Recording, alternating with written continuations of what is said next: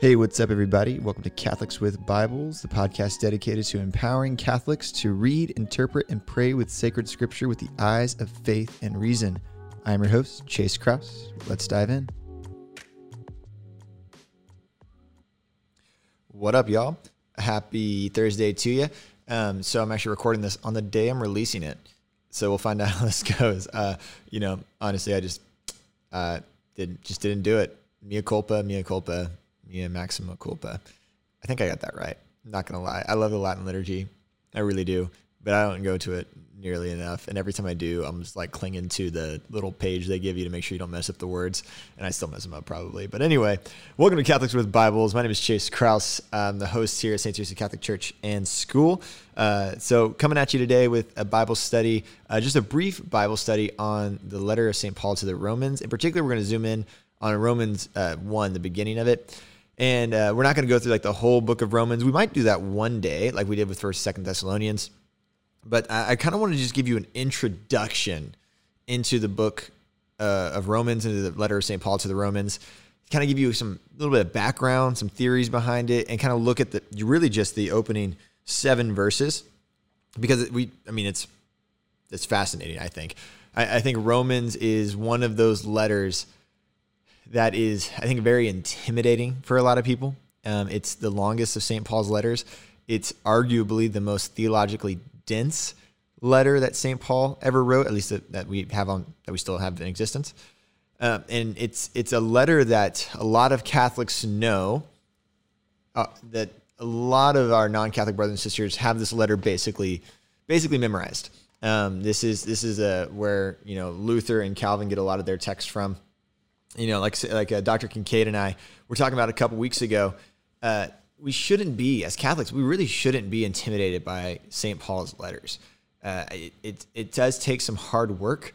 Even St. Peter, in the letter of St. Peter, or in the first letter of St. Peter, he talks about how, the writings of our brother Paul, though they be difficult to understand, right? So even St. Peter acknowledging that Paul's writing it's kind of hard to understand. And in certain ways, we can look at it as if you've ever tried to read like an academic work, whether doctorate work or just kind of more academic work of whatever subject, whether it be theology, philosophy, medicine, whatever, just any kind of academic work, even in English, right? Even a native English speaker, when you read an academic work, sometimes you're like, dang, this is kind of hard to read. Like I have to reread that to kind of compute what I just read.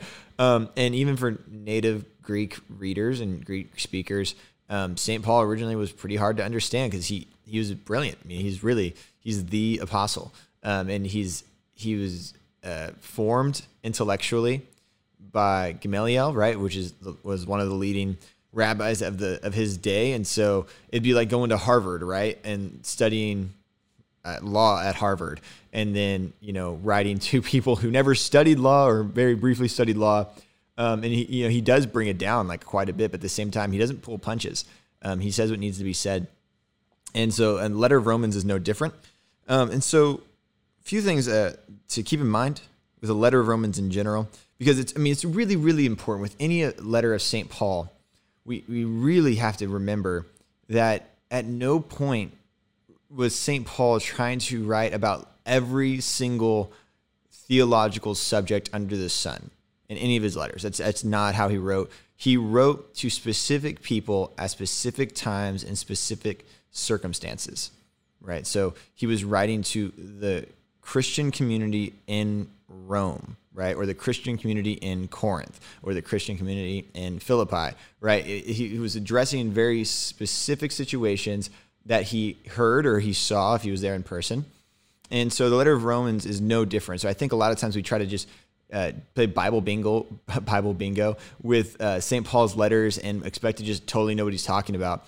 But that's just not the most prudent way to approach it. Don't get me wrong. Like, I think there are a lot of places in St. Paul's letters that you can kind of just read and not know any of the background and history and still pray with and still, think through and still learn a lot from. But how much more could we understand if we kind of knew the backstory, and what problems that he was probably addressing? And don't get me wrong. Some of the problems that we think he's addressing is kind of just speculation, right? Because sometimes he doesn't say it directly. He just says, I heard from, Silvanus, or I heard from, one of his other disciples. that, this happened or so-and-so, blah, blah, blah, blah, blah. Or like even in 1 Corinthians, he says, I heard that there is adultery among you, that a man was living with his husband or his father's wife, so namely his stepmom. And so Paul addressed that situation and he talked about it. And that's what led him to talk about marriage and the beauty of marriage and what, marriage should look like and all these things. And so for the letter of Romans, we have an interesting situation that we don't really have elsewhere in the Pauline corpus. And that is that Paul is introducing himself to this community via letter. He has not been to Rome yet. So unlike the other letters where Paul had previously visited the city or he had lived there for a certain amount of time, here in Rome, he had never been there, right? So while he probably, and he does know, because at the end of the letter we know, he knows people that are in Rome, right? He probably met them while he was traveling, or in Jerusalem even. He himself has never been to Rome. That being said, he still does address certain situations that he has heard. And we find out through the letter that part of the reason he is writing to the Romans is because he plans on going to Spain. And we know that he never made it to Spain, but he was establishing a relationship with this Christian community in Rome in order for him to use it as kind of a base of operations for him to one day go to Spain to bring the gospel to everywhere, right? So for him, Spain was kind of the end of the world so far as going, west.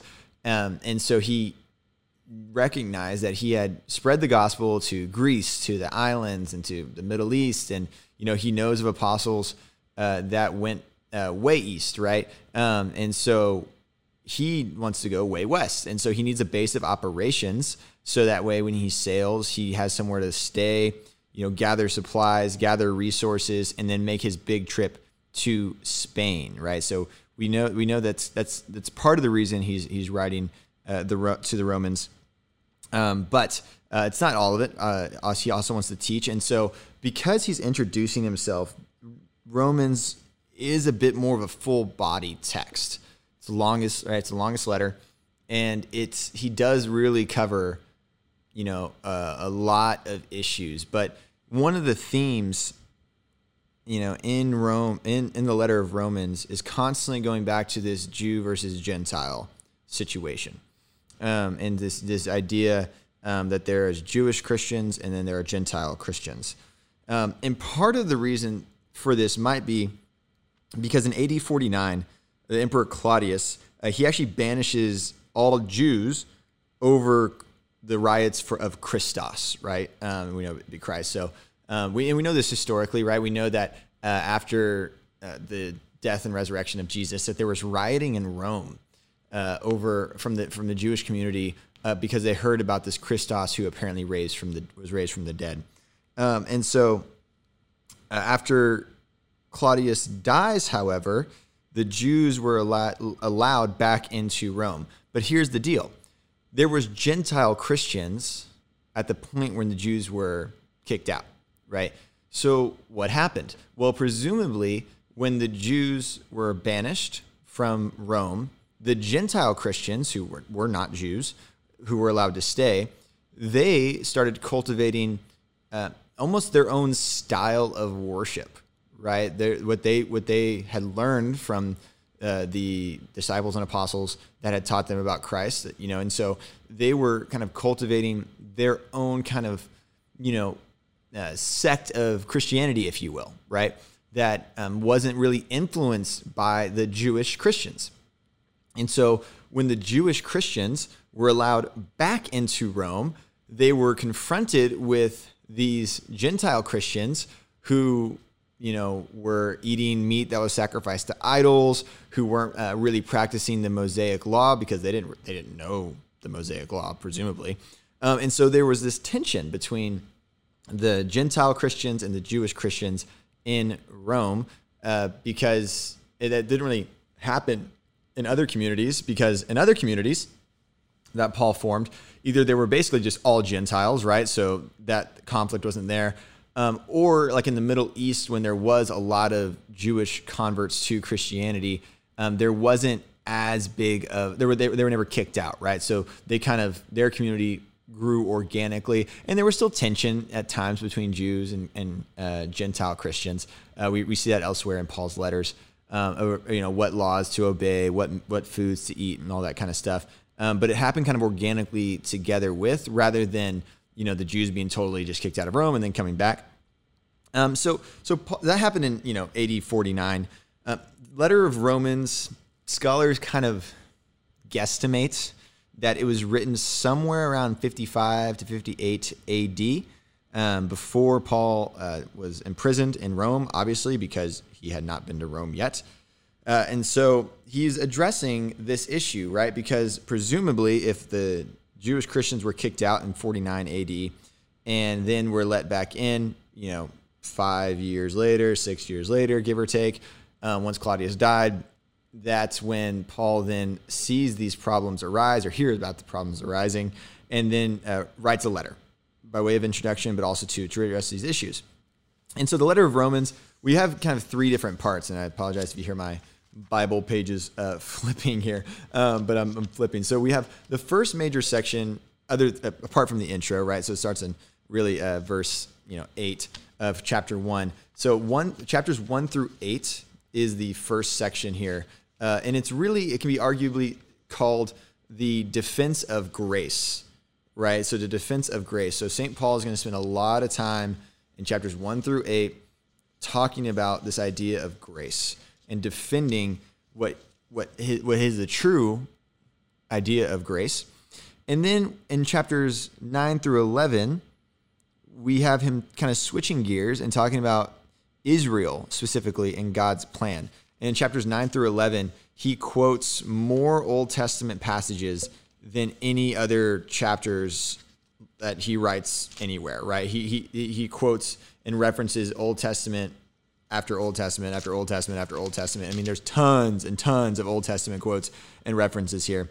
And so we see then in chapters 12 through 15, switching gears again, and he talks about that section is really an exhortation to gospel living, right? That's when we switch to how to live. If he's defended grace, he's talked about how Israel is involved in God's plan and how the Gentiles are then grafted into Israel with the olive tree analogy.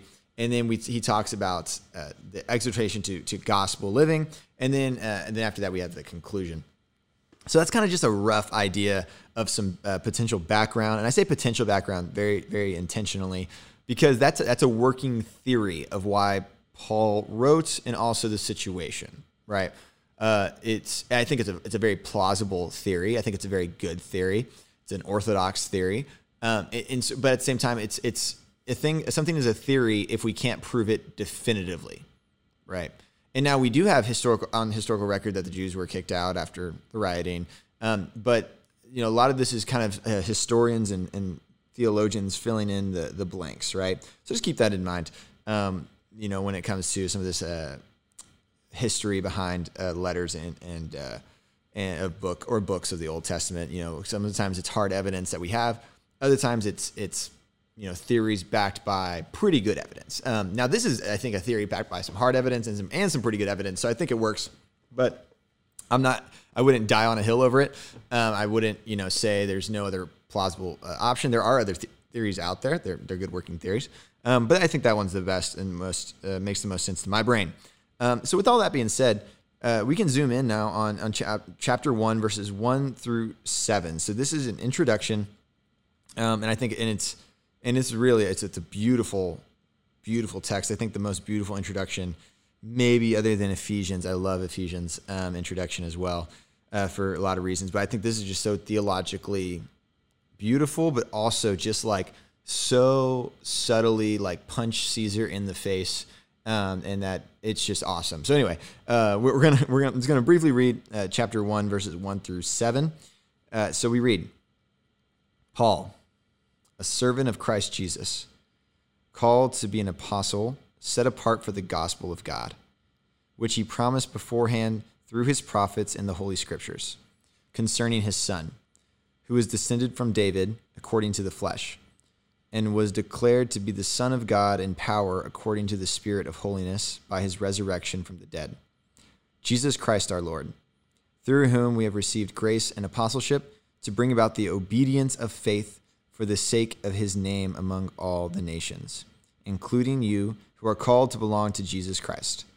To all those in Rome who are loved by God and called to be saints, grace to you and peace from God our Father and the Lord Jesus Christ. All right, cool. So just a beautiful, eloquent introduction. There's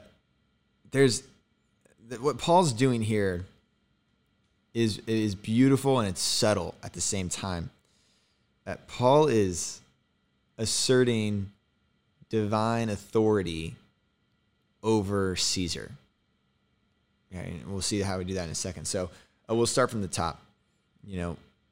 We have Paul, a servant or a slave, it's the same word in Greek, of Christ Jesus, right? Paul, doulos. That can be our Greek word of the day, because I totally forgot to do it. Doulos, right? A servant or slave, same word, of Christ Jesus. And one thing that you might already know, but if you don't, you're about to learn, is, when we say Jesus Christ our Lord, or our Lord Jesus Christ, as Paul says, it says Christ Jesus here. Christ is not Jesus' last name. That's not, Jesus Christ is not his full name. It's not his last name. Yeshua, Jesus, right? Yeshua is his name, but Christ is his title, right? Christ is his title. So while Jesus was alive, the only person to call him the Christ was St. Peter, right? It says, "You are the Christ, the Son of the living God." Nobody called him. They called him Jesus, the son of Joseph, right? Jesus, the son of Joseph, the carpenter, right? So it's Yeshua bar Yosef, right? Jesus, son of Joseph. And so when the Christian communities and when Paul proclaimed Christ Jesus, Christos in the Greek, anointed, right? It's just the translation. It's the Greek word for the Mashiach, right? The anointed in Hebrew. And so instantly, from the first, 4 words, it says, Paul, a slave of Christ Jesus. Instantly, Paul is saying of the King, the anointed one, called to be an apostle or a royal messenger. So Paul, a servant of the King Jesus, called to be an apostle or royal messenger, it's another way you can translate that, set apart for the gospel of God. This is something else. So the word gospel, and we might have talked about this before in the podcast. I don't remember, so I'm going to talk about it again. The word gospel, right? Euangelion in Greek. That was not a word that was invented by the Christian community. It was not a word that was invented by Paul.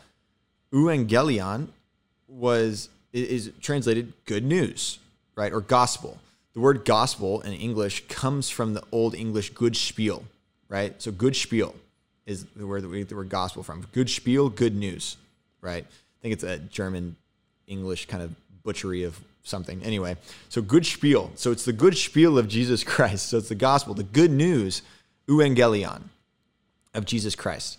And so this is a word that the Roman citizens would have been extremely familiar with when Caesar would conquer a territory or conquer a land or reconquer or beat somebody.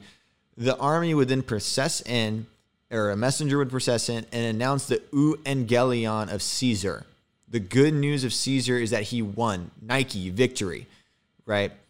So the euangelion of Caesar is that he would conquer the Gauls or conquer whatever. And so this is a word that was very familiar with them. Yet Paul says, I'm about to tell you, I'm set apart for the euangelion theou, the gospel, the good spiel, the good news of God. So instantly from line 1, Paul is saying, I'm here to tell you about the true king whose good news is of God, right? So that's the climate that we're in. So instantly, the Romans are switching gears from Caesar to Jesus, right? So we continue. Which he promised beforehand through his holy prophets in the Holy Scriptures concerning his son. So pausing right there. So why do we know that Jesus is the Christ and that he is truly the Son of God? Well, it's backed up by the prophets in the Holy Scriptures. So we have to define authority here. But check this out, right? When we see the word concerning his son, the Son of God, that's another punch right to Caesar's face. Why? Because Caesar called himself the Son of God. We have to remember that in Rome, there was emperor worship. And we talked about this in our introduction to the First Thessalonians. There's emperor worship, right? So what happened was when Caesar died, he became a god, right? So if you were the son of Caesar, you were the son of a god, right? So you were the son of God. So the Caesars would call themselves sons of God, the son of a god, right? Paul, once again, saying the gospel of God, which he promised beforehand through his holy prophets and scriptures concerning his son.